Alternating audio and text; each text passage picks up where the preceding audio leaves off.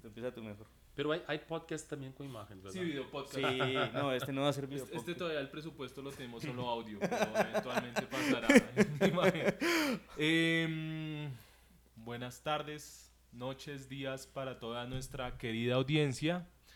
Volvemos con Ilustración Pura y Dura, el podcast De la ilustración colombiana y mundial. y hoy especialmente suramericana. Hoy especialmente suramericana, con mucho color y mucha alegría. No se imaginan cuánta. ¿Cómo estás, José? ¿Cómo va la vida?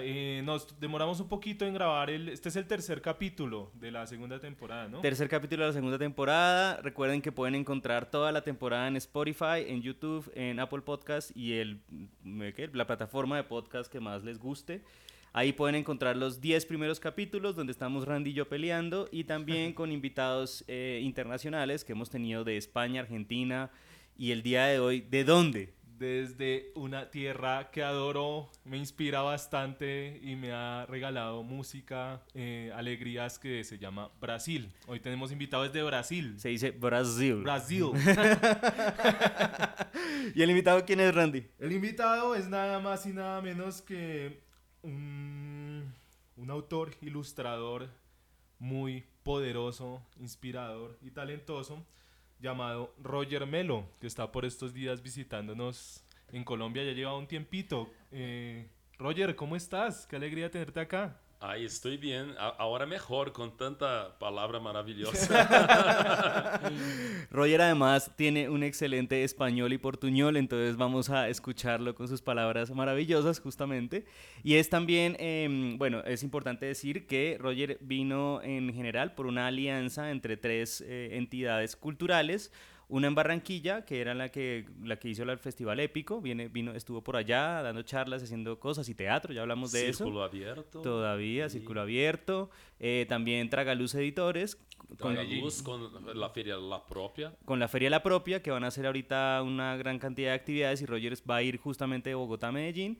Y pues con Casa Tinta, entonces nos juntamos estas tres entidades para poder pues traerlo y de hecho en general permitir que él pueda estar en estos tres espacios haciendo una especie como de rotación. Pero Randy, tú no te imaginas el rockstar que es Roger. No. O sea, es en verdad, es como un ícono ya de la ilustración en general. Cuéntanos quién es. Un rockstar con camisa hawaiana. Me gusta mucho esa unión de elementos completamente. Yo reconozco que conocí recientemente apenas su trabajo y quedé muy impresionado. Y pues aquí junto a ustedes vamos como a saber un poco más de Roger, como a introducirlo un poco, como para empezar ya a entrar al núcleo de la conversación. Para contarles que Roger Melo pues es nacido de Brasilia específicamente, es un ilustrador, escritor, dramaturgo y director de teatro. Hágame el favor. Ha ilustrado pues más de un centenar de libros, muchos de ellos pues de los que ha sido autor también, porque no solo ilustra sino también escribe. Y tiene una cantidad de premios impresionantes, o sea, en China, en Estados Unidos, pero podemos destacar algunos como el premio en Suiza, el Espaci Enfants en 2002, en Brasil el Jabuti, en 2 categorías con su libro Meninos do Mangue, y en 2014 fue el ganador de Hans Christian Andersen. Y Wikipedia me dijo que fue el primer ilustrador latinoamericano en ganarlo, entonces me parece muy impresionante. Aguanta mencionar, Roger, quiénes han sido las escritoras que han ganado a Hans Christian Andersen, como para tenerlo aquí en cuenta y apuntar. 3. María Teresa Andrueto, Ana María Machado y Lígia Bojunga. Y son tres brasileñas. No, María Teresa Andrueto es de Argentina. Ah, ya. Y Ana María y Lígia de Brasil. De Brasil, o sea, mire, Brasil es como una cantera de creación y de creatividad. Como Colombia, ¿verdad? Como Colombia. Además, el Hans Christian Andersen, para quienes no lo tienen muy claro, es uno de los premios o el premio de los más importantes de ilustración y literatura infantil. Es otorgado en la Feria del Libro de Bolonia, que es como la meca de la ilustración en este momento. Entonces es realmente una gran presencia la que nos tenemos aquí al lado. Sí. A mí me da un poco de nervios y todo, ¿no te dan nervios? No, yo estoy un poco estoy echándome cal en las manos porque el sudor no me deja agarrar bien el celular, pero bueno, no. Ahí vamos aflojando un poco. El capítulo de hoy no habíamos alcanzado a dar. El nombre del capítulo se llama La palabra es imagen. ¿Por qué la palabra es imagen? Porque es que hay una relación entre lo textual, entre la palabra hablada y escrita y cómo la imagen se puede superponer y muchas veces llenar vacíos, espacios que las palabras no alcanzan a ocupar. Y eso, quisiera empezar un poco con eso, preguntarle a Roger porque es esa idea de el enamoramiento, del encantamiento por la imagen a partir de la ausencia de la palabra, con una experiencia que tú dijiste que tuviste desde muy pequeño. Me gustaría que nos contaras un poco sobre eso. Fantástico. Quando era pequeno, eu não falava muito, era muito entretido com dibujar e escrever também com os cómics, era obsesionado por los cómics e também por la natureza, então não falava muito. Pero quando empecé ¿cómo se dice? La adolescencia, empezó la adolescencia, empecé a hablar y pienso que las personas quieren que yo vuelva para aquel estágio anterior, porque no puedo más parar de hablar, es una cosa loca. Por favor, vuelve. Eras un niño como introspectivo, pero como, ¿cómo se dice? Ensimismado, triste. O sea, ¿alguna ¿cómo? vez tus padres, digamos, se preocuparon por eso? No para escudriñar en tu vida privada, pero sí hubo como algo médico o algo que dijera, no, simplemente era que no te interesaba el mundo de la gente o, sí, de la interacción social y más te interesaba era observar o cómo fue. Eu penso que era uma atenção específica. Todo o distraído, se diz? O distraído, na verdade, tem uma atenção específica. E minha atenção específica era com a ficção. Eu estava aí involucrado com essas coisas e não, para nada não era triste. Era muito ilusionado com essas coisas, com essas descobertas. E me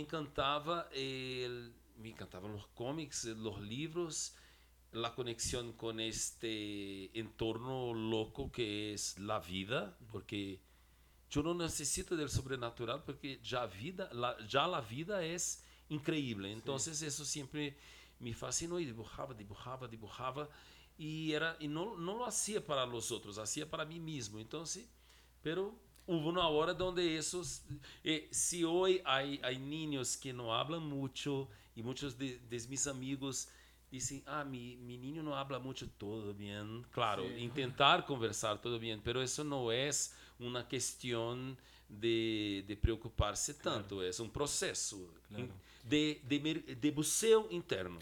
¿Tú recuerdas qué tipo de imágenes o dibujos hacías cuando eras niño? Animales siempre.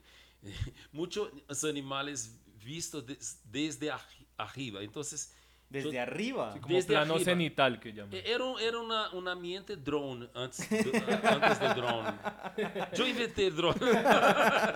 Mentira. Oye, pero tú no sé, dibujabas una vaca y la dibujabas desde arriba. No una vaca, porque mi interés siempre fue en los animales salvajes. Me encantan también los domésticos, pero los salvajes son la posibilidad de libertad y de locura.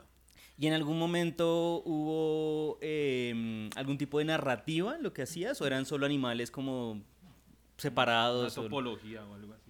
Que niño raro yo era. Entonces. A la noche, por ejemplo, yo jugaba con las manos. Entonces, ¿cómo se puede hacer sombras y proyectar animales? Yo hacía sin las sombras con los dedos y cantaba. Entonces mi madre pienso que estaba un poco preocupada, de verdad. ¿Tú, Randy, cómo eras cuando eras niño? ¿Eras callado? Sí, un poco. Pero no tenía como esa genialidad de Roger de empezar a explorar el silencio. Era más como comer tierra y cosas así. Nada realmente creativo. Yo le echaba tierra a las niñas, le echaba arena a las niñas en la cabeza y creía que eso las atraía. El Don Juan. Con su trauma. El Don Juan Underground. Oye, me interesa porque, listo, ¿de dónde viene la inspiración de los animales? O sea, tú tenías en donde vivías de alguna manera acceso obviamente en Brasil, la diversidad de fauna impresionante, pero me imagino de cerca y como también los cómics, ¿qué tipo de cómics veías, influían de alguna manera o eran cómics locales No eran locales. Me encantan también los artistas de cómics de Brasil, de Latinoamérica, pero los más locos me interesaban. Un que se llamaba Filemon y el náufrago, ¿se dice? Ujú. Del A. Así Ah. se llamaba. No sé quién es el autor, podemos buscar.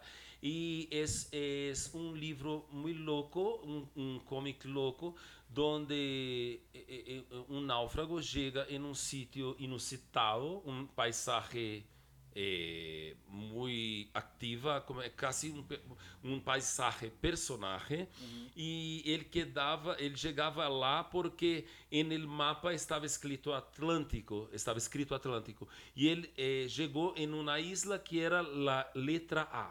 Y había una conexión con la otra letra A. Mira, qué locura, ¿verdad? Wow. Y eso era lo que te llegaba a las manos en ese momento? ¿O Yo buscava, el sitio que más me gustaba de ir era ¿cómo se llama? La banca de revistas. O el Donde, kiosco. como un el kiosco? kiosco, el Kiosco. kiosco.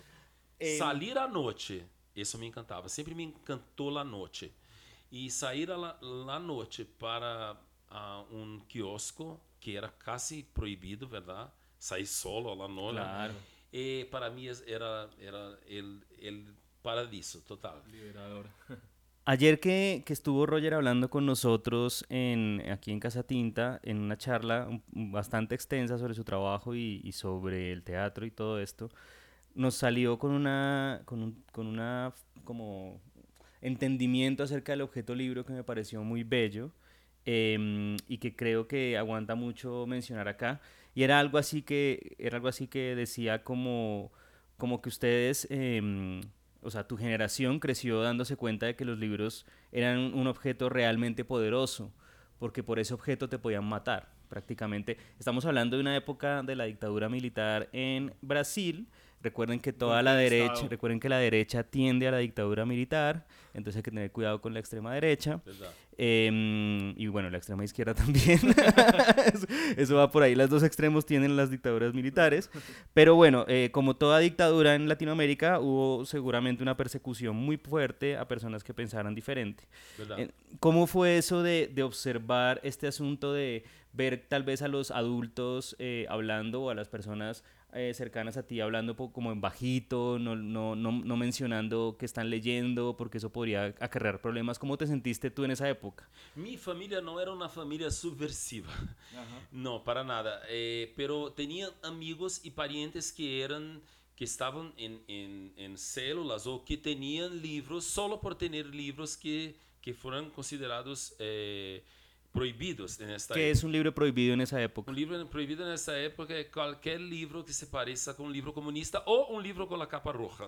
La portada roja é comunista, No. então la caperucita roja comunista. Não, era assim, porque normalmente as dictaduras não são brilhantes, não são inteligentes. Então, por isso são autoritários, porque têm que impor, e se não sabem impor argumentos, entonces le imponen de manera opresiva. Entonces, por eso no son personas brillantes. La dictadura en Brasil fue un periodo terrible por eso, porque era genocida, siempre fue estúpida, opresiva, y es un momento de mucha corrupción. Es un momento donde ¿cómo se dice? El mercado y la economía no quedó estagnada. Es solo un periodo estúpido de represión donde se quita la filosofía, donde se mata gente solo por no concordar. Y así crecimos sin filosofía, sin derecho a muchos libros, y los prohibidos eran, claro, una vez que uno prohíbe, queda interesante, ¿verdad? Y muchas personas fueron muertas y torturadas. Y ahora en Brasil, en ese momento, en Brasil es con la extrema derecha, si hay gente que piensa que era un tiempo bueno y que nada de eso pasó, que había una guerra contra un comunismo transparente, un comunismo que no existe. Castrochavismo. ¿Verdad? Y cómo considerabas, o sea, cómo tú veías eso, cómo lo vivías, qué pensabas tú, porque lo que me dices es como lo que estaba pasando, pero en tu individualidad, ¿qué opinabas? O no te tocaba como tal? Yo nací, Tú ya eras adolescente no, aún? yo nací en el medio del acto institucional número 5 y entonces yo puedo decir que crecí en este contexto. La ciudad fue creada por personas que planteaban una utopía, una ciudad utópica baseada en la Carta de Atenas, baseada en principios de educación. Había Paulo Freire, pero más en Brasilia, Anísio Teixeira y Darcy Ribeiro. Había la fantástica arte de Maria Martins, una de las artistas más importantes de Brasil. Y eso es interesante porque no solo el libro quedaba claro que era un instrumento poderoso, porque uno podría desaparecer por eso, y no entendíamos muy bien eso, porque éramos muy niños en esa época, pero también el arte, porque en la ciudad, eh, la sintaxis de la ciudad, los murales, Lúcio Costa pensou a urbanidade da cidade, Niemeyer hizo muitos edifícios e planeou, e também os educadores e as educadoras, pero a ideia de Niemeyer era que esses edifícios públicos estuvieran vestidos com arte. Então, a ideia era invitar pessoas como Atos Bulcão, Maria Martins, Ana Perretti, muita gente para ver. Então, en la ausencia de la filosofía, porque estaba prohibida, en la ausencia de autores de izquierda, porque estaban prohibidos, había la lectura visual de esos sitios. Eran también personas que estaban proponiendo cosas abiertas y que pueden ser entendidas como cosas peligrosas para un régimen autoritario que no quiere otras voces. Es muy interesante cómo cuando se genera un estado de represión, de prohibición, de alguna manera eso explota otra forma de denuncia desde el anonimato, ¿no? Y de alguna manera las artes, la música, la ilustración, la literatura, pueden generar códigos de alguna manera que funcionen para comunicar esa denuncia, pasando ya sea desde el anonimato cuando se es muy directo o no sé, por figuras retóricas para hacerlo de manera más sutil y plantear ese ideal de que hay resistencia y hay represión. ¿Viste también, fuiste testigo de eso o cómo se vio eso en términos de murales, de música?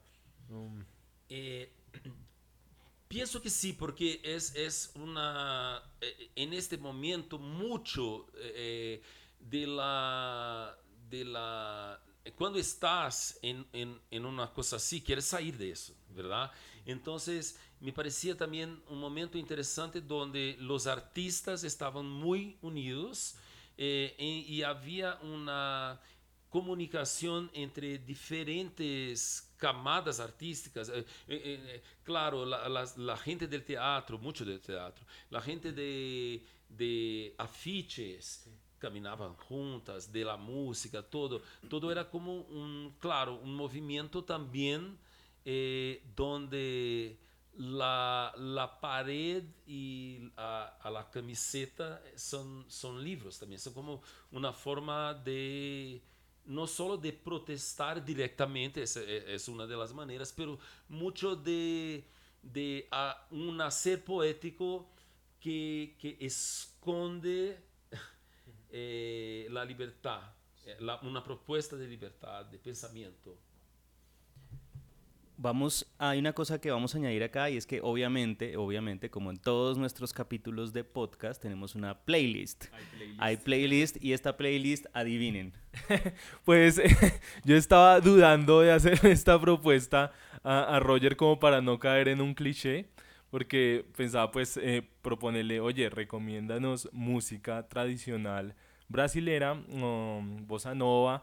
Y yo decía, bueno, ¿será que queda como cliché? Porque pensaba, bueno, si a nosotros nos invitan a otro país y dicen, no sé, José, recomiéndanos vallenato, salsa choque.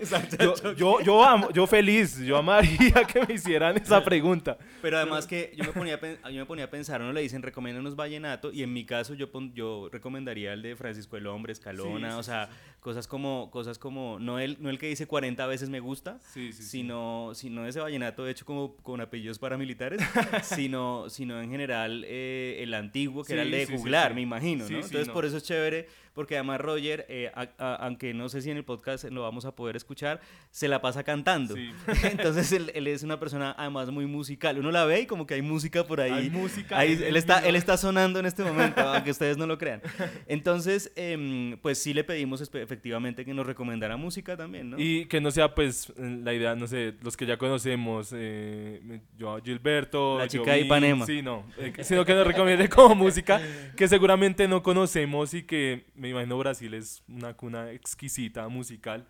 Entonces, Roger, ¿cuál es la primera canción que nos recomiendas para poner ahorita mientras seguimos hablando? La primera canción, yo quería hablar de una persona que es, para mí es un ídolo, se llama Assis Valente. Uh-huh. Es conocido también, preciso decir que amo João Gilberto y amo a Garota de Ipanema, pero claro, hablemos de otras canciones. Él quedó muy famoso porque fue el compositor más cantado por Carmen Miranda, que es un símbolo también de Latinoamérica, pero es de Portugal, nacida en Portugal y fue vivir muy pequeña en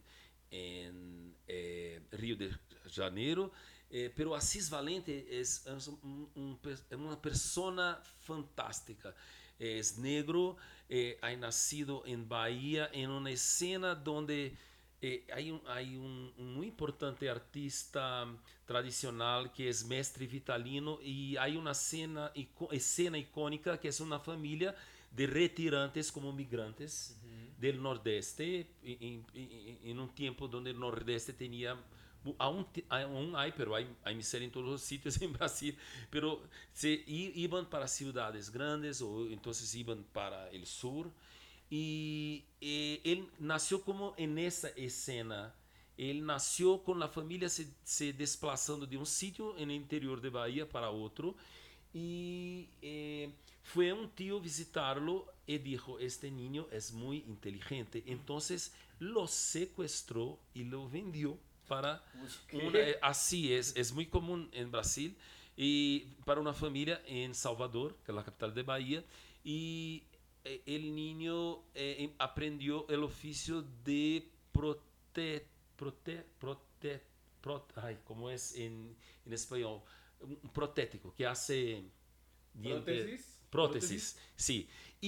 Pero quería ser ilustrador. A él le encantaba ilustrar, ilustración de moda. No, las personas no hablan mucho de eso, pero él tenía esa vida así de difícil, y era protético, era ilustrador de moda y compositor. Y cuando llegó en Río de Janeiro, conoció a un muy importante artista llamado Heitor dos Prazeres, que era de clase média. Eso era ya un poco una excepción, porque era negro de clase media en un momento donde la gente había mucha gente pobre en las favelas, como aún hoy la mayoría es de gente negra. Claro, Brasil es un país mestizo, pero que configuraba con la piel oscura. Y Heitor dos Prazeres dijo, tienes que ser compositor. Eso va a pasar en otra canción que les voy a decir. Y es más que todo Heitor dos Prazeres, Assis Valente, es una persona que hace personajes en la música. Entonces, un cronista visual. Y esa canción es Camisa Listrada, y principalmente cantada por Elsa Soares, que es una de las más grandes cantoras de Brasil y del mundo, y canta increíblemente de un chico, una esposa que va a decir, él habla como la esposa, Assis Valente, que viste una camisa listrada, se dice, y sale por ahí con una adaga en el bolsillo, y todo es fantástico porque describe un tipo, una época, la escuela, la historia del samba, pero también como una afirmación de una persona a un tiempo amorosa y violenta. Ok. Pues sonará entonces Camisa Listrada, cantada por Carmen Miranda. Ya volvemos. Essa por Elsa Soares. Elsa Carmen Soares. Miranda cantava também. Entonces volvamos a Pues sonará entonces Camisa Listrada, cantada por Elsa Miranda. Suárez, no. Otra vez.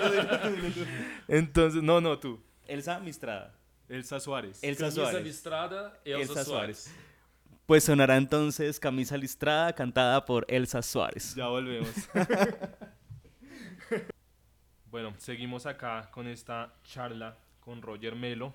Vamos a adentrarnos un poco más ya en la carne, en la esencia de su trabajo.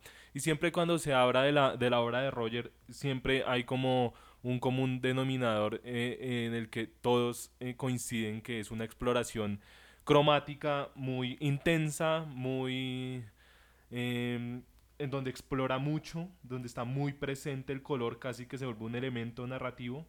Entonces, quisiera que hablando de eso, del color, siendo protagonista de tu trabajo, me llama un poco la atención cómo hay algunos libros en los que la ausencia del color, de alguna manera, o la simplificación de este, incluso logran un mensaje más poderoso.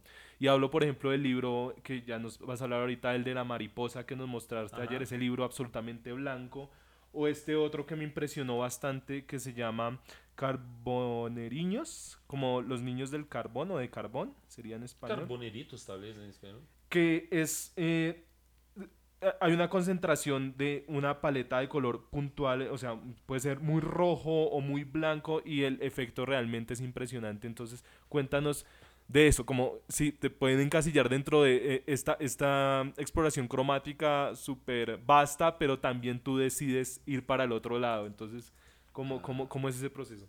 Gracias. Hay una cosa, hay dos cosas interesantes. La idea de personas fuera de América Latina o de India o de África de decirem, ustedes usan muchos colores. Sí. Y claro, eso es un poco de un preconcepto, pero es también un preconcepto de nosotros decir, no soy solo eso, pero de verdad, usar colores no es fácil y nosotros sabemos usar colores porque estamos sobre una incidencia luminosa. El color es un dolor también. Cuando uno elige un color y sale en India con verde neón y fucsia, eso es una opción, eso no es solo vanidad, eso es una actitud filosófica del color, sabiendo que a cada elección de color corresponde una pérdida. Cuando un niño empieza a pintar y utiliza el rojo el niño no tiene o niña no tiene más. Entonces, yo llamo atención para eso. No es de verdad un conocimiento específico eso que tenemos del color. ¿Por qué avergonzarnos? No, esa palabra es difícil. Avergonzarnos de eso. Sí. ¿Por qué no incluso hablar sobre eso, estudiar los aspectos formativos, filosóficos, artísticos, visuales de eso y estudiar a fondo? Porque, claro, no hay color como negro. Negro es la pura pregnancia, es la maravilla de la gráfica. Pero es muy fácil salir con negro y quedar bien. Sí. Y al mezclar otros colores, ¿cómo es eso? ¿Será que es solo una carnavalización? ¿Será que es solo poner colores en un soporte? No es. no es de verdad que no es. No importa si los carteles de América Latina, por ejemplo, me encantan. Aquí a todos, estoy cierto. Y cuando uno sale a viajar por Latinoamérica, mira, Perú, Colombia, no hay solo 7 colores, hay 150 colores. Entonces deberíamos estudar eso y no decir que es simplemente son colores alegres, contrastados, no es eso. Cada color es un dolor y hay la rima, ¿verdad? Me acordaba un poco de tu elección de colores, que la otra vez estaba revisando las imágenes de Roger. Y ahí en el libro de la pluma, donde hay unas plumas y unos animales y unos pájaros, em, hay una elección de color que es parecida a la que tienes en la camisa en este momento, que me parece que es una elección complicadísima de hacer, pero que funciona muy bien y es un café de fondo y colores como blanco o azul muy clarito encima. O sea, yo estaba pensando el otro día, Randy, es que uno siempre tiende al blanco en el color, como que al fondo, ¿no? Como que Ajá. tiene la tendencia hacia los claros, porque trabajar colores de densidad muy fuerte hace que la imagen pese mucho. Y en tu caso yo veía esta, o viendo el cartel que hizo Santiago Solís y Jorge Maravilloso. Garnica, que es el de Catálogo Americano de Ilustración, que el fondo es un tono como turquesa con naranja.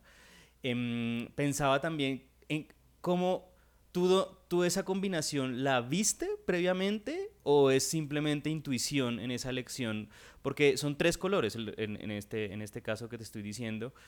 Ahorita te pongo el cartel para que lo veas, y es como son 3 colores y es tan sencillo pero a la vez tan complejo de hacer que me pregunto si lo observaste en la naturaleza o lo observaste en una edificación o simplemente dijiste, vamos a explorar con estas tonalidades. ¿Y de dónde es mi camisa, sabes?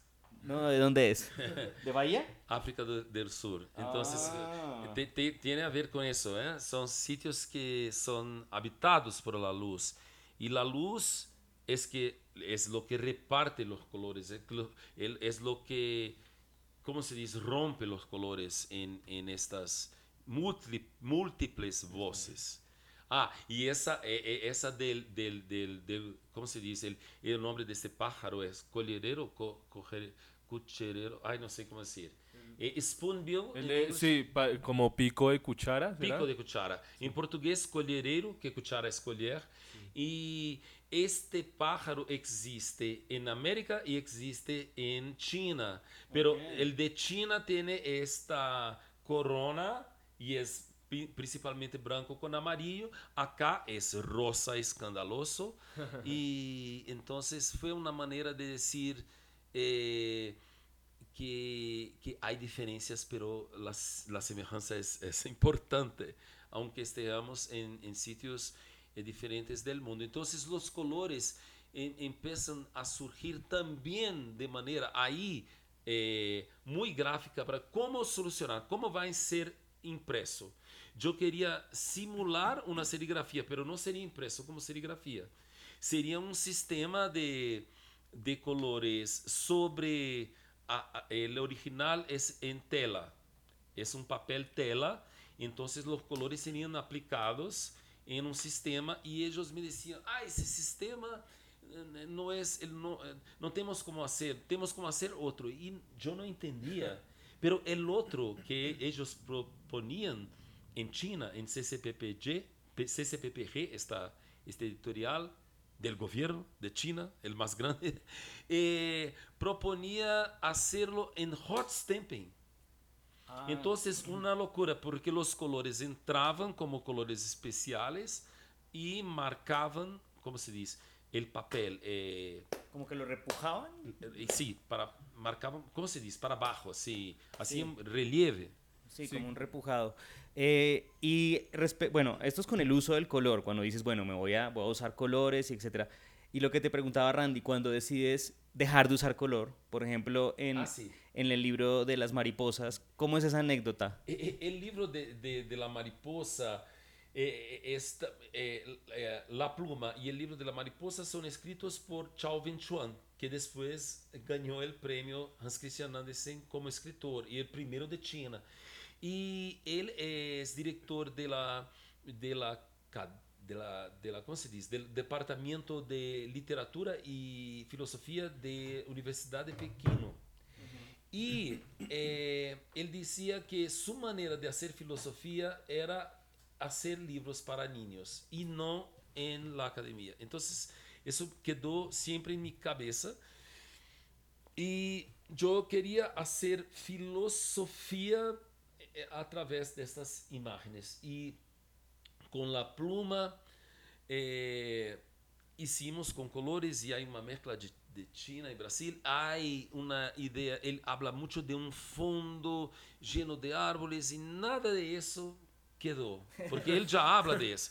Entonces yo hacía los pájaros como el elemento natural y como mi relación Brasil-China me llegó la lectura primero por la porcelana, los libros que llegaban. Y yo no, como niño no había ido a China. Todo era posibilidad no concretizada. Entonces, de verdad, yo empiezo a trabajar como un elemento opuesto a la pluma de los pájaros que están ahí y a su elemento natural, orgánico, al artificio, el primer artificio, eso aprendí en Corea, que hizo la humanidad, que es la cerámica. Y es también el primer papel de, por ejemplo, un país inmenso como China. Mucho de la primera, a veces las personas dicen, ¿cómo surgió la palabra? ¿Cómo surgió la escrita? No surgió de manera uniforme. No, ¿cómo surgieron las escrituras? Aquí en Latinoamérica es una cosa, en China es otra, en China hay varias, y en el mundo es así, no hay un origen, hay varios. Y ahí estaba la porcelana y los colores.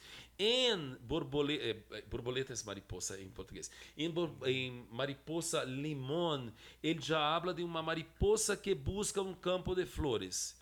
Así parece tontería, ¿verdad? Pero la búsqueda con sus palabras es una búsqueda esencial de una persona que no es humana, pero es una persona que busca casi el imposible, porque está ahí, hay nieve, hay un caballo que dice, no hay aquí por perto, pero hay flores bajo el agua. Y qué locura, ¿verdad? Y yo leí eso y me pareció con mi cabeza pragmática, no soy tan pragmático así, que eran corales sobre el agua. Y entonces yo opté por hacer blanco, pero blanco como color, no blanco como ausencia de color. Sabemos que una página normalmente va a ser blanca porque por la transparencia de los colores que van a vir. Y entonces yo utilicé el negro, el amarillo neón y el verde neón y el blanco como color y como este personaje que busca tanto a alguna cosa, un paisaje que no viene, es también una falta. Entonces hicimos un cuchillo en el papel. Como un troquel, se dice en español. Sí, para hacer en el medio mismo de las páginas mariposas de diferentes tipos, porque si este personaje busca, no encuentra, es una falta y también es un cambio, una metamorfosis, no de un gusano en una mariposa, pero de una mariposa en otra mariposa, y al final la mariposa tenta bucear a través del agua para las flores, toca el agua una vez, dos, en la tercera no vuela más. Entonces hay esta relación con la muerte, pero hay un pez que se llama pez mariposa limón. Mariposa limón. Como una transmutación ahí, Sí, súper lindo. Además que sí es muy, no diría que muy común, pero sí es común en Oriente que exista lo que tú dices, que exista la transmutación. Sí. No es la metamorfosis, sino lo que vos dices, la transmutación, de que una cosa cambia su forma y su filosofía y su estructura para volver a ser. Y es la mariposa que se transforma en pez de alguna manera, ¿verdad? Es fantástico, sí, exactamente eso. Y es también una posibilidad de atingir tapas imposibles, tapas no esperadas, ¿verdad? Hay mucho de filosófico en eso. Un poco para que entiendan de qué estamos hablando, el libro de mariposas de Roger Melo tiene en la carátula una serie de mariposas en verde, de un color Sí, verde, sí, que sí, está sí. impresa sobre un acetato, de Sí, tal forma que cuando uno quita un poquito el acetato de la carátula, la sombra de las mariposas las se sombras muy proyecta sobre el sí, sí, acetato sí. y es un libro completamente blanco, Sí. que es muy extraño para el Roger, porque Roger tiene libros con color o con unas mezclas de ausencia de color. Si quieres podemos hablar ahorita de carboneritos. Carboneritos, Em, carvoeirinhos. y hay unos troqueles de mariposa que atraviesan todo el libro y se ve pues de alguna forma esa transición. Y en algunos casos hay unas páginas verdes completamente con un verde además, Sí, que es un verde frío muy lindo que utiliza para este libro. Entonces, y es una especie como de acordeón muy largo, es un sí, leporelo, un leporelo. muy hermoso, pero es muy bonito lo que describe él porque ese es un blanco, que es un blanco que se hace como construcción de color a nivel como de postura. Es verdad. Y que recoge un poco el asunto del papel como transmisor también, ¿no? Entonces es muy bonito esa Y construcción. una cosa más, porque ahí surgió el leporelo, porque mucho del biombo en China siempre, ancestralmente, es una manera de contar historias. Cuando uno ve un biombo que divide un ambiente y otro, ahí están valles, están personas pescando, están cormorones, las montañas de China, hay escritura también que para ellos es muy importante, las personas salen para ver exposición de caligrafía y fue raro porque a veces me comunicaba con ellos y ellas en inglés y yo intentaba decir a wall divider, leporello, accordion.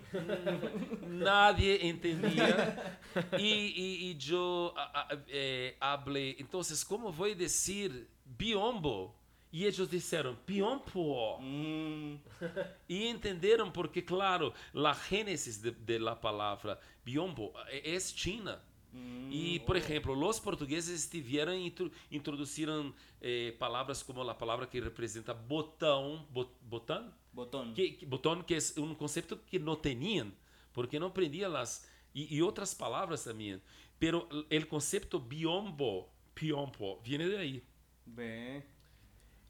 Bueno, Roger, háblanos un poquito también de tu proceso ya técnico, de los recursos técnicos que más te gustan, porque veo acá mucha introducción de texturas, de collage, elementos como ajenos digamos que a los medios tradicionales, y también la construcción de los personajes muchas veces desde la abstracción, desde la geometría, es una anatomía muy particular que tú imprimes a tus personajes. Entonces, háblanos de eso, o sea, cómo mezclas esas técnicas, que te llama la atención explorar, cómo te sientes más cómodo, cómo surge esa forma de construir los personajes en tu trabajo. Es que hay una substancia que es una substancia que no es simplesmente un traducir el texto verbal para el texto visual. Muchas veces empieza con el texto visual.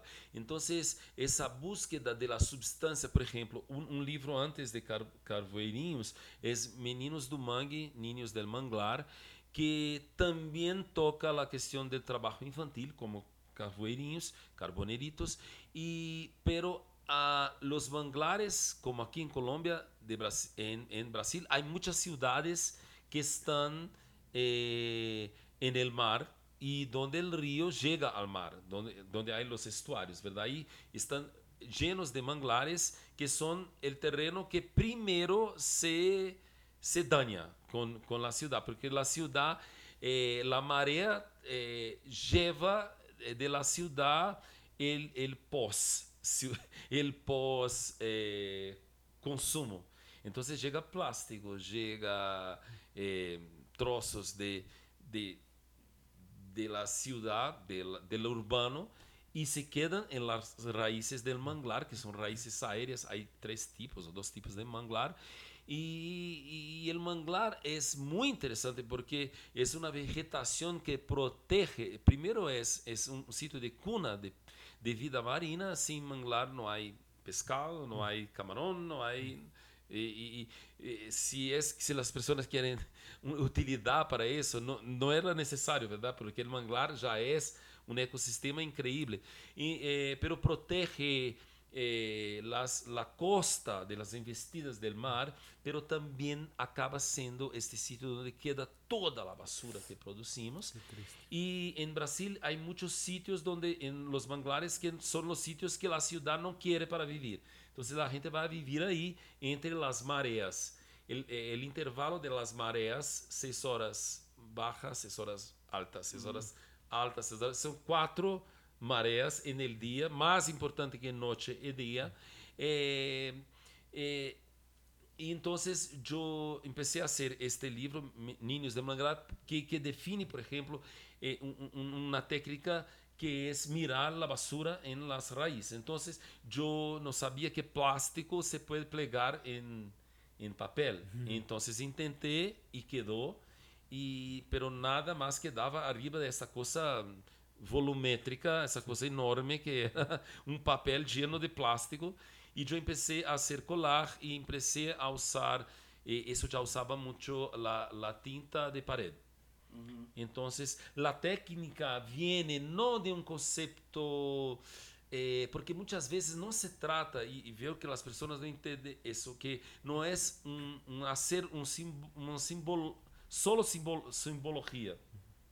Porque eso es una manera de traducir imagen en palabras. No, es imagen en imagen. Entonces, la substancia, como es este soporte, que es esa superficie áspera que puede quedar interesante. Porque una cosa es verdad, el arte se alimenta mucho más de la contradicción que de la belleza. Entonces, cuando uno ve una escena como esa, terrible, de polución, de personas viviendo en medio de la basura, y surge un robot japonés con colores cítricos, y surge un cangrejo rojo. Es bonito esta cosa terrible. Sí. Es una belleza de la contradicción. No es belleza, es expresión. Buenísima esta descripción de algo. Roger, ahora cuéntanos una segunda canción para darle ambientación a a darle una ambientación a esto que estamos hablando. Sí, va a ser de un cantor, compositor contemporáneo de Brasil, que es de Maranhão, que se llama Zé Cabaleiro. Y yo hice un libro con Zé Cabaleiro, un libro, la Universidad de Goiânia tiene un editorial, UFG, que ese editorial me invitó a hacer un proyecto gráfico, diseño e ilustración para la obra de canción escrita de Zé Cabaleiro. Y es un gran compositor, y hicimos este libro con acrílico, naranja, transparente, neón. Y tiene que ver con todo eso que hablamos de los colores, y se llama Boi de Achixe. Listo, entonces vamos con Boi de Achixe de C. Caballero. Espero no estar. Tu portugués está genial. Esa pisoteada del portugués de Rafi. Mis 30 minutos de portugués están en su punto. Perfecto portugués, prácticamente un maranhense. Ya volvemos. Oiga, y sí que es sabrosa la música en portugués, brasileña, esas cadencias que tiene, ¿no? Siempre nada más la forma en que la voz suena casi que es como muy melosa, como una caricia de alguna manera. Entonces. Y cuando me acuerdo cuando viajé a Brasil, todas las personas que me hablaban, hombres y mujeres, todas me enamoraban. ¿Sí? Era impresionante. Que le están coqueteando solo con... No le hablan y le coquetean. Sí, eso es impresionante. Y en la música es lo mismo, es como una caricia. En cambio, uno de Rolo siempre suena como regañando. Sí, como medio apático. Bueno, seguimos acá. Seguimos, Roger. Te había escuchado en una charla recientemente cómo tú vinculas o para ti es lo mismo, y bueno, corrígeme si estoy hablando barbaridades, pero para ti es lo mismo la palabra y la imagen, como que pueden parecer dos universos completamente diferentes, pero en tu forma de percibirlo es como si fueran la misma cosa. ¿Cómo piensas eso? ¿Cómo lo construyes? En la realidad, yo empecé diciendo palabra, es imagen, como una manera de sacar a las personas de este sitio seguro y la manera de estudiar una cosa en una caja y la otra en la otra, y el diseño uniendo las dos, hundiendo las dos. Pero de verdad es que más y más me doy cuenta que imagen es palabra. Imagen, todo en la palabra es visualidad. Entonces, ¿cuál es la diferencia? Por ejemplo, el Hangul, que es un alfabeto criado por el rey Sejong y su turma, y en 1400 y pico, para hacer con que las personas pudieran leer, porque el alfabeto chino era muy difícil, era solo para los nobles y los clérigos, y él hizo eso escondido. Es un alfabeto baseado en la forma de la boca, de la lengua. Entonces es un alfabeto que viene de una sugestión sonora, pero también traducida en forma de imagen. Entonces la escritura impresa o la escritura en la pantalla es imagen 100%. Entonces queda muy claro eso. Y cuando recientemente me encontré con un chico de 3.000 años atrás, que era un escriba de la ciudad de Abidos, en Egipto. Ahí se decía, un escriba es una persona que escribe, ¿verdad? Pero tal vez sea una mala traducción, porque ellos decían sesh. El verbo sesh significa escribir o dibujar, que es grafar. Hablábamos de eso también, porque cuando en la película sobre Sebastián Salgado está escrito fotografar, foto, luz, grafar, escribir o dibujar. Dibujar o escribir. Entonces, cuando el escriba habla de su capacitación, su oficio, su vida, su preparación de toda una vida de oficio artístico, porque arte pasa por oficio, no es una cosa que viene. El arte es oficio, es quedar cada vez más artista como una construcción. Eso es muy importante de entender. Él habla que él y su hijo van a tener eso que le es dado por el Dios de la caligrafía, pero es parte de ellos saber escribir, diseñar, dibujar los músculos de un hombre cuando huye de un hipopótamo. Entonces es así de específico. Y empieza a aprender la anatomía femenina, pero cuando está hablando de escribir, habla de forma visual. Entonces más y más queda claro que la separación entre imagen y palabra es mucho después de la origen de un libro hecho para ser vendido, porque hasta Bi-Sheng, otra vez más un chino, la prensa móvil no existía. 400 años después, Gutenberg no inventa, pero adapta, y eso es muy interesante, y se hacen libros en prenta. Entonces, era imposible tener un libro. Un libro se podía, tal vez, muy difícil, tener acceso a un libro, porque solo gente muy, muy poderosa o muy rica tenía libro, y las personas podrían matar o morir por un libro. No era así fácil ir a la librería. Como en la dictadura, es como es como un círculo, ¿no? No, pero ahí vale a pena morir. No es por una tontería como esa gente de farda, que no sirve para nada. Bueno, y hablando un poco del oficio artístico, nos interesa saber cómo percibes la ilustración contemporánea en Latinoamérica. O sea, respecto a cuando tú empezaste tu carrera, y respecto a ahora, ¿cómo ves a los autores latinoamericanos? O sea, ¿que abrazamos una identidad para contar desde nuestro territorio? ¿O lo ves como una cosa más globalizada que se siente de alguna manera estéril, ajena? o sin identidad. ¿Cómo ves eso ahorita respecto a cuando empezaste? No, la escena es fantástica. Ahora hay artistas contemporáneos experimentales, yo diría más que en los libros para adultos, yo diría, porque hay una búsqueda y hay una procura de voces visuales. Entonces, hablando específicamente también de escritoras y escritores, pero de diseñadores, ilustradores, ilustradoras para niños en Latinoamérica está una maravilla, pero siempre fue también. Es que mucha gente no se conocía. Yo no conocía muchos artistas de Brasil, pero ahora conozco. No es una cosa que inventamos para nada, pero me encanta ver que más que todo hay mucha gente experimentando. Aquí en Colombia es una locura. Sí.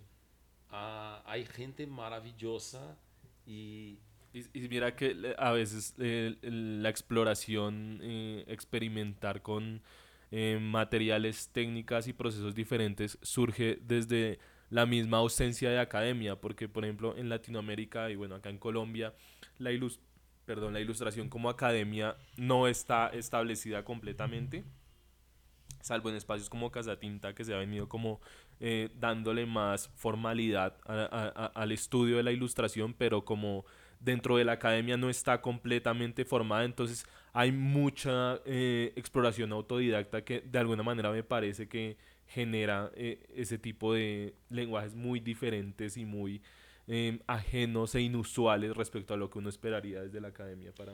es verdad, es verdad. En Brasil también tampoco hay un poco, empieza un poco más, pero no hay siquiera un sector ilustración como un curso. Son materias en el curso de diseño, donde es complejo porque en el curso de diseño yo hice diseño y fue fantástico. Lo mejor que hice es hacer ESD en Brasil, en UERJ, en Río de Janeiro, pero lo que pasa también es que eh, eh, era interesante, era importante que, aunque esto genere ese carácter experimental, que hubieran cursos claro, porque la universidad permite también que esa búsqueda se registre. Hay mucha gente investigando, eso hay mucho, y en toda Latinoamérica, hay en Colombia. Colombia es un centro de estudo, es fantástico. En Brasil ya hay mucha gente buena investigando también. Hay mucho investigador artista con una mirada amplia. Yo sé que muchas veces la academia va un poco despacios, va mucho atrás. Claro, porque es importante que haya. Eu sou apaixonado pela academia também. Não segui, não hice pós, não hice. Pero acompanho e me parece fantástico que haya. Eu em Brasil, com minha pareja Bonei, temos Instituto Quindim, de literatura infantil e juvenil, que é uma biblioteca, que é um centro de promoção de leitura e é um centro que busca ser parte de uma rede internacional para a literatura infantil e juvenil.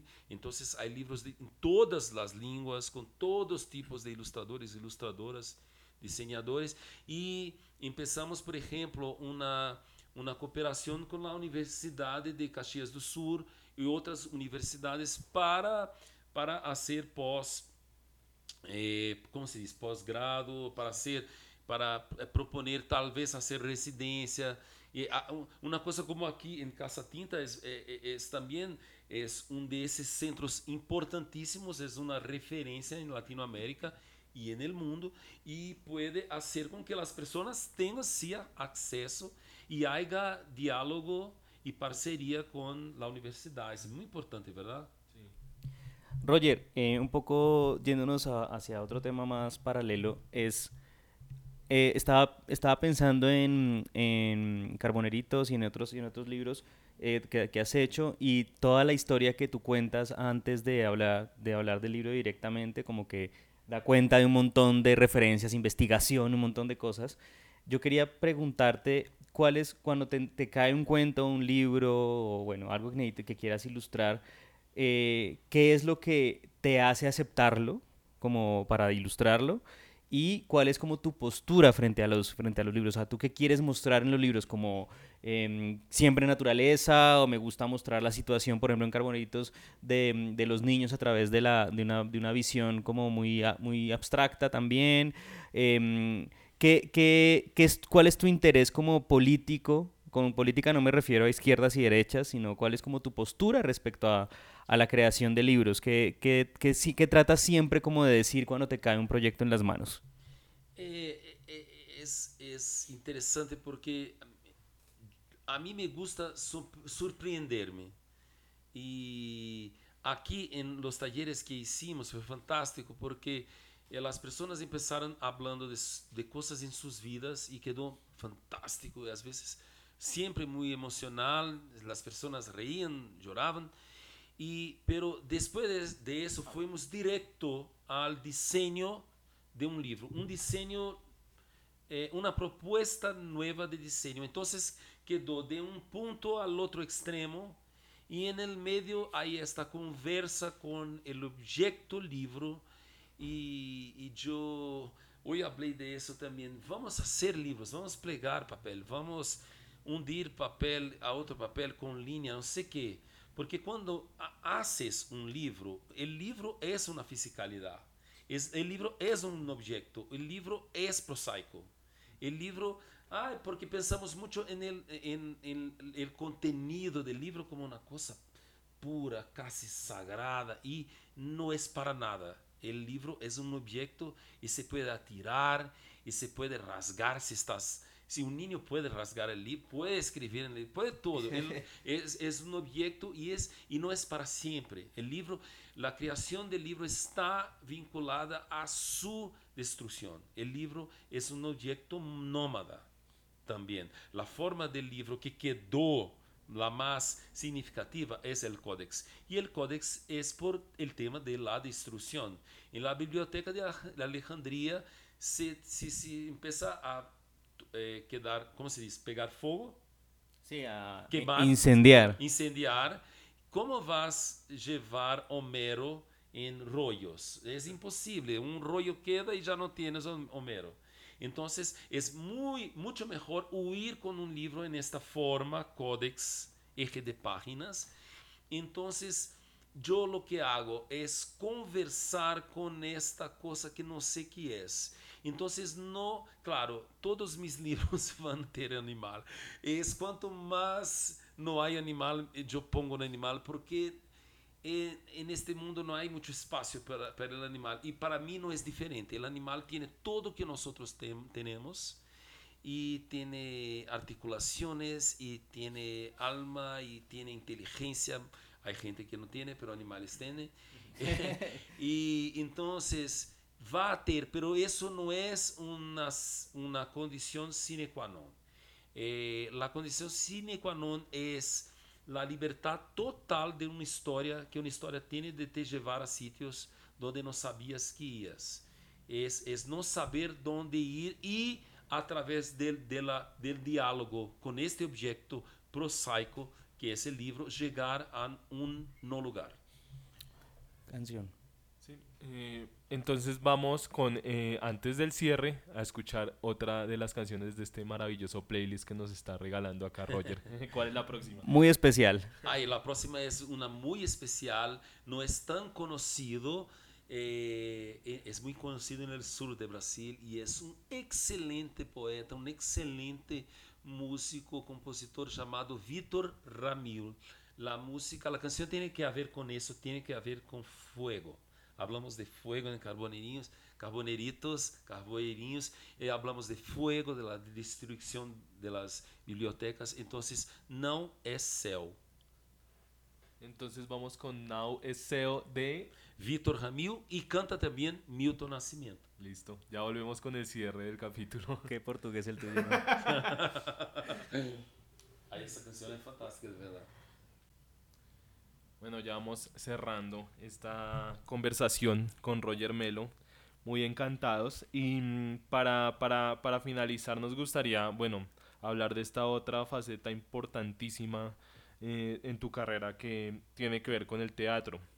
Tú eres director de teatro, dramaturgo, escribes para teatro. Entonces, tú planteas que hay una similitud en muchos aspectos en el ejercicio de dirigir teatro con el ejercicio de ilustrar y escribir un libro.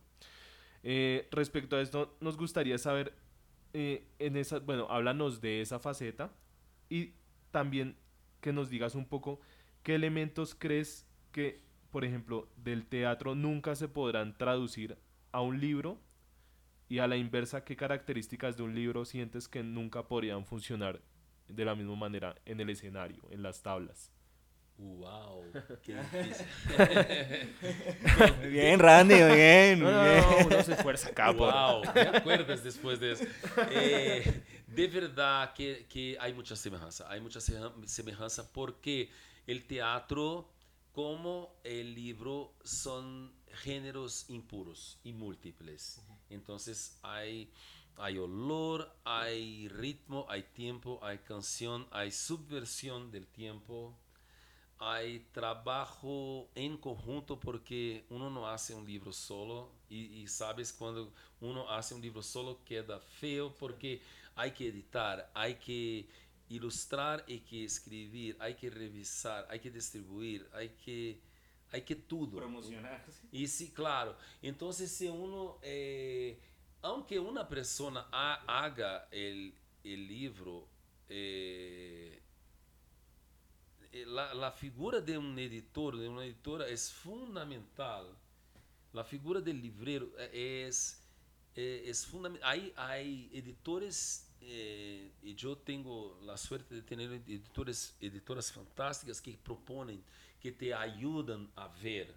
Porque cuando estás ahí muy mezclado en esta confección, ya estás mezclado a personaje, a grafismo, a todo, entonces no puedes más ver o necesitas de mucho tiempo para ver. Entonces la figura editorial es muy importante, el editorial gráfico es muy importante, acompañamiento gráfico, porque el libro no es el dibujo que haces, el libro es este objeto que se hace en serie. Y eso es fantástico, ¿verdad? En el teatro lo mismo.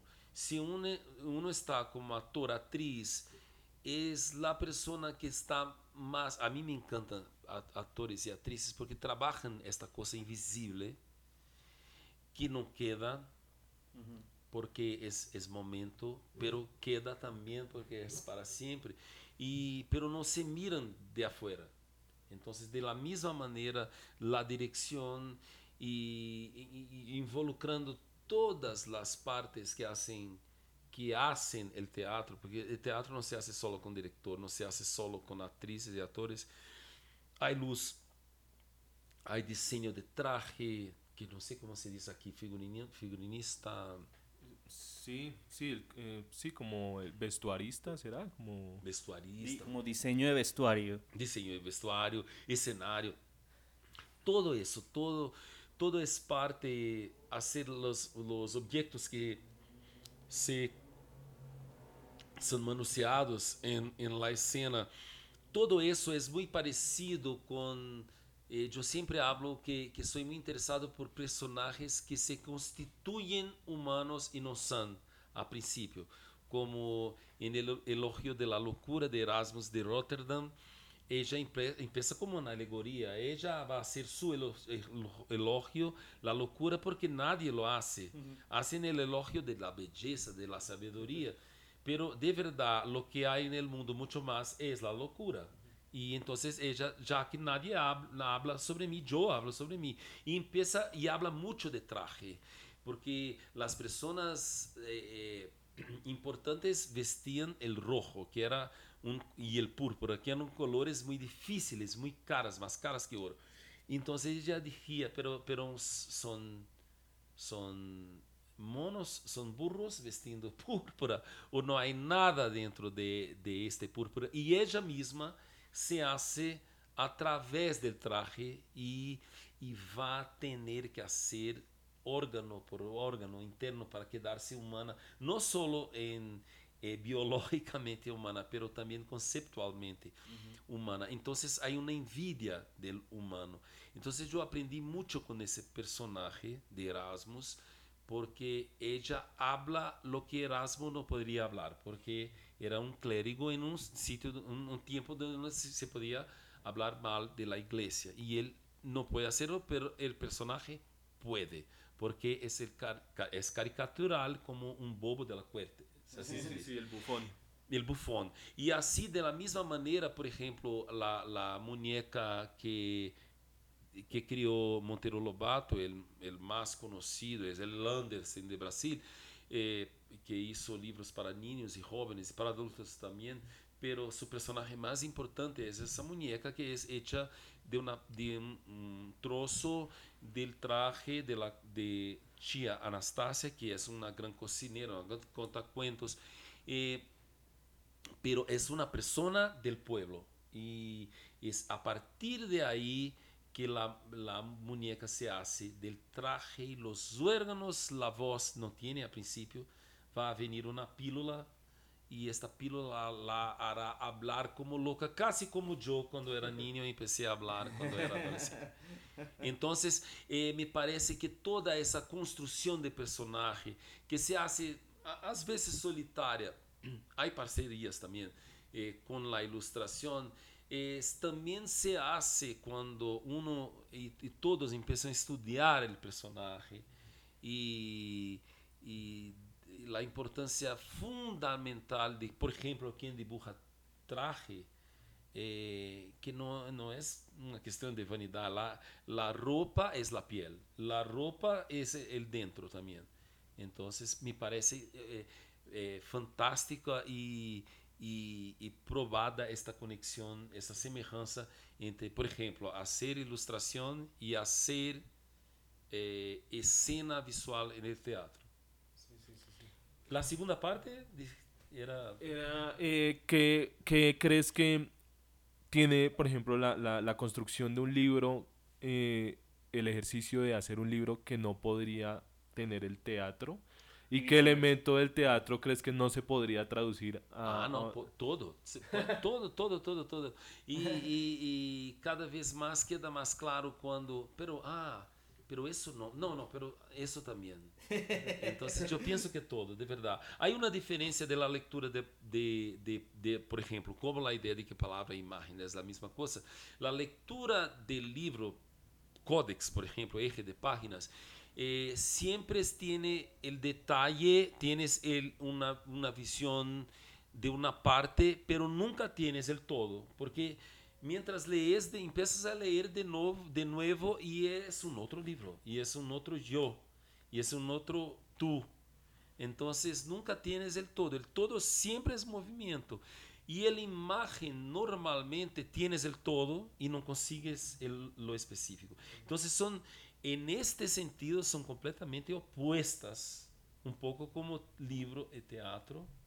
Libro es permanencia, también el teatro es efímero, pero también hay teatro que nunca te sale. Yo he visto piezas de teatro que me acompañan, y hay libros que olvido. Pensaba un poco ahorita que lo mencionabas con la temporalidad en el teatro y en el libro, porque pues el teatro es escénico, son artes del tiempo, que es lo que tú dices, como que suceden mientras las ves, y esa sucesión es una decisión del actor o del director o de la música o de la iluminación. Entonces, pueden poner una luz azul, dejarla un tiempo y quitarla, y eso no lo controla el espectador. En cambio, en el libro, el espectador controla el tiempo como que en el que se ¿Verdad? sumerge en cada página, ¿verdad? ¿Verdad? Y es ahí donde me imagino que tú como ilustrador, lo digo también por los libros que tienes, le das al lector esa posibilidad de alojarse en esta doble página, como tengo un montón de detalles y de colores que contarte, entonces quédate un rato más, ¿sí? Es Luego verdad. pasa a la siguiente. Isso é muito interessante que dijiste, porque Odilon de Moraes, meu amigo, fantástico ilustrador também, um investigador, diz que en el livro vai haver tempo. Então tem que haver com isso que hablas. É tempo sugerido, por quien hace el libro y es un tiempo que el lector, la lectora subverte. Entonces, cuando hablas también del tiempo en el teatro y en el libro, hay una distinción del tiempo que es siempre un tiempo interno. Es un tiempo que se entrega, pero un tiempo que se subverte también. Qué bonito eso. Sí. Algo más para añadir en este cierre.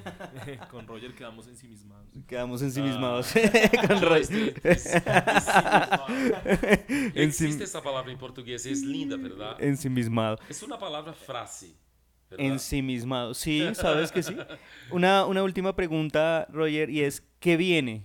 ¿Qué viene en tus días, en los días futuros este año? ¿En qué proyectos estás?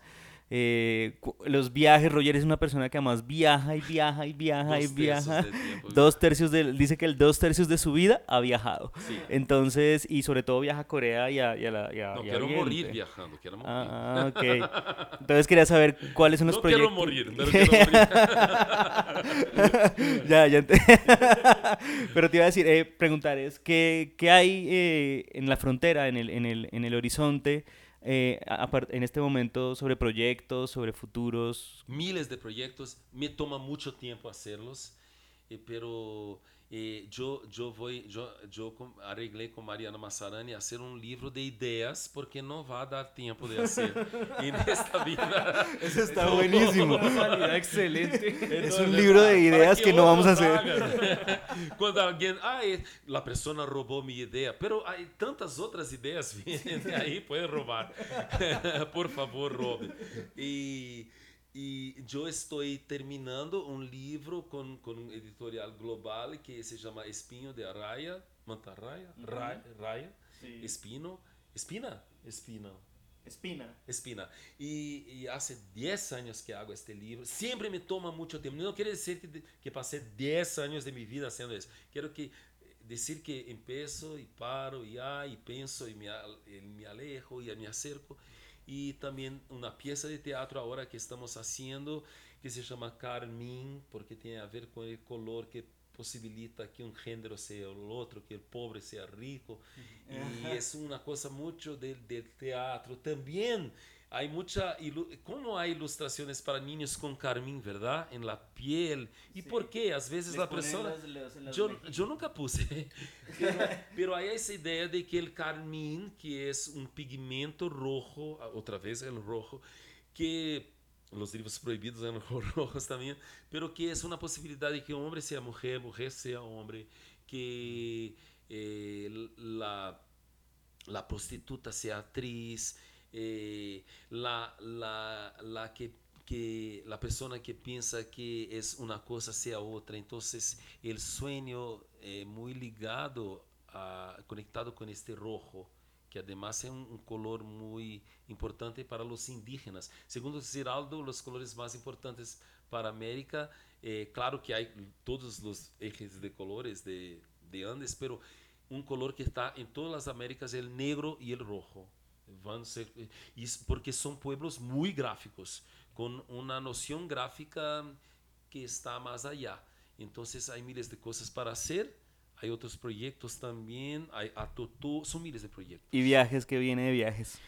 Viaje, acá estoy en Colombia, quiero mi ciudadanía colombiana porque estoy casi un mes y me encanta estar aquí, es como si yo estuviera en Brasil y no, pero es un sitio que parece que vuelvo a un sitio donde estuve en otras orígenes y después voy a Portugal. Tengo que quedar en Brasilia por un tiempo para hacer Carmín con este equipo, porque es un equipo inmenso. Y ahí vamos mezclar ilustración y teatro. Pues nada, Roger, muy agradecidos por contar contigo hoy. De verdad, pues nos dejas con muchas ideas, muy inspirados y qué bueno poder dejar porque ayer estuvimos en la charla, pero pues eso se queda ahí, acá afortunadamente con ilustración pura y dura, podemos dejar esto ahí en la nube, Y en el registro. en el registro para que nuestros miles de escuchas puedan disfrutar en la sabiduría de Roger. Entonces, no, gracias por estar y pues cerramos con... ¿Con qué cerramos, Roger? Oh, primeiro quero dizer que estou muito feliz. Já era um aficionado de Casa Tinta, de José Rosero, agora de Randy, de Diana, de todas e todas que fazem parte desta maravilhosa Casa Tinta. Ilustração pura e dura. Ilustração. Uau, que título, o melhor título da história. Tiene carácter. Me encantam os podcasts, este podcast é maravilhoso. E então, há uma canção que tem que ver com isso também. No arreglamos, no cuadramos eso, pero sale perfecta, que es una canción muy bonita llamada Espumas al Viento. Espumas al viento. Entonces tiene que ver con tiempo, hablamos de tiempo todo el tiempo, y con esta finitud de la efemeridad. Y es de José Acioli Cavalcante Neto, y cantan Almério y Mariana de Castro. Mariana de Castro es una de las cantoras, tal vez la cantora más atual que más me toca. Es una voz increíble. Y ya la escucharemos. Obrigado, Roger. Obrigado. Muchas gracias por estar. Cuídate, te queremos. Gracias. Adiós, nos vemos en la próxima. Obrigado, beijo, tchau. Chao.